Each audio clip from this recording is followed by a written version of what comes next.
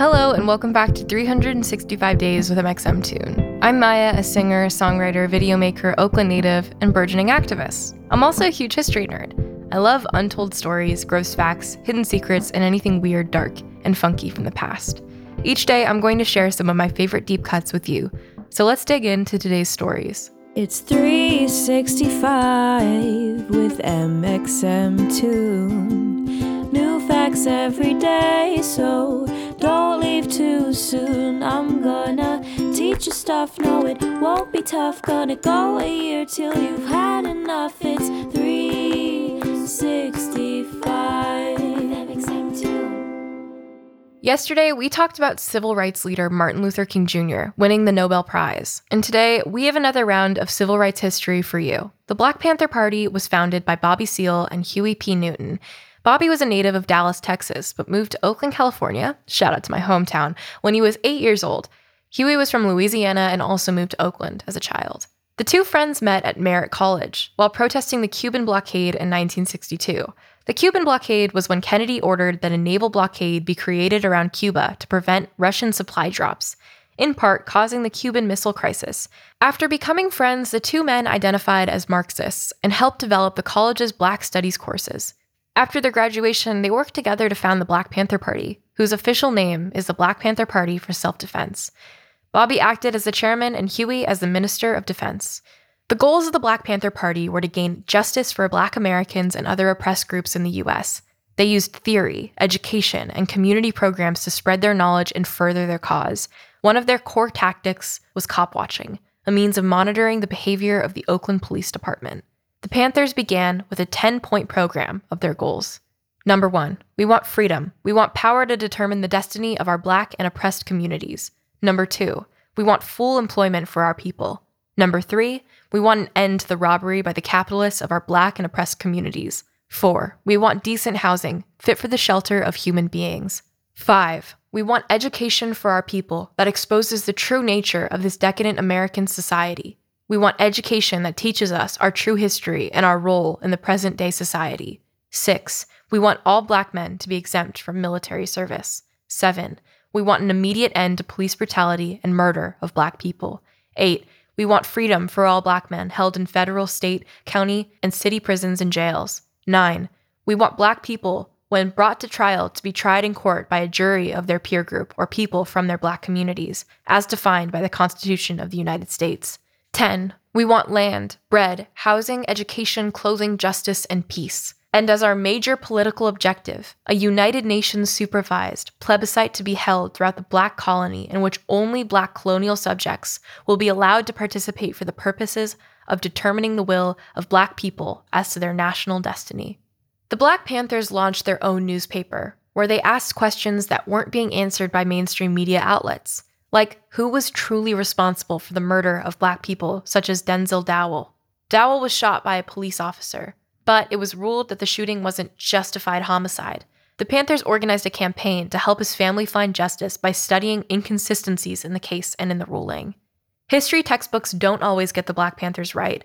Many only dedicate a paragraph or even a few sentences to the organization, forgetting to touch on their stellar community organizing and groundbreaking ideals.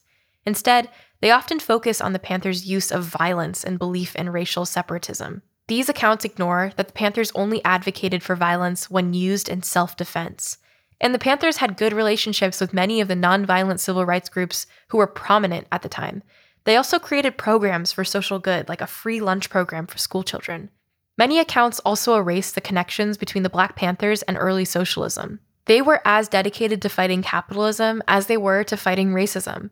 Huey Newton emphasized that slavery was the most extreme form of capitalism, and that to fight American racism, we need to take down the structures that helped build it in the first place. The Panthers were also very intellectual. They had a requirement that new members needed to read 10 books about the topic of Black liberation and socialism in order to join the party. Much like yesterday's subject, Martin Luther King, the FBI was not a fan of the Black Panthers and were instrumental in the party's demise. They publicly humiliated prominent members, harassed and intimidated witnesses, and alienated them from sympathetic political groups. These actions and more comprised the Counterintelligence Program, colloquially known as COINTELPRO. against the Black Panthers that not only effectively ended the party, but tragically left 30 of its members dead and many other imprisoned under questionable charges. The Black Panther Party ceased to exist as a political party in 1982, but it remained active in smaller local chapters and as a community organization. In 1989, Huey Newton was shot in Oakland, but Bobby Seale is still alive today, speaking on college campuses about civil rights and the foundation of the Black Panther Party. The Black Panthers aren't just a part of history. They're an important learning tool to help us understand the fight for racial justice in America today. You can see a lot of what the Black Panther Party advocated for in the ideals of leftist politicians. They were one of the first groups to call for universal employment, or a universal basic income, housing cooperatives, and prison abolition. You can learn more about these from many progressive theorists and educational sources, though the socialist ideas that the Black Panthers advocated for haven't yet become the norm in American politics. We can hope that more and more people will learn about and support these important policies. For a change of tune, let's talk about today's music fact. If you own an iPhone, an iPad, or an Apple computer, you might remember when we talked about how the U2 album Songs of Innocence appeared in your iTunes library without you even purchasing it. Even though it was a free download, users were angry that it got uploaded without their consent. On October 15th, 2014, Bono himself apologized for what he'd considered to be a free gift to the Apple community. And now for today's final segment. I'm going to be going into my own photo archives to see what I was up to on October 15th in my life. Okay, it looks like on October 15th, 2016, I was learning how to do a K-pop dance to Russian Roulette by Red Velvet. I did a very bad job. I have a video here of me learning it.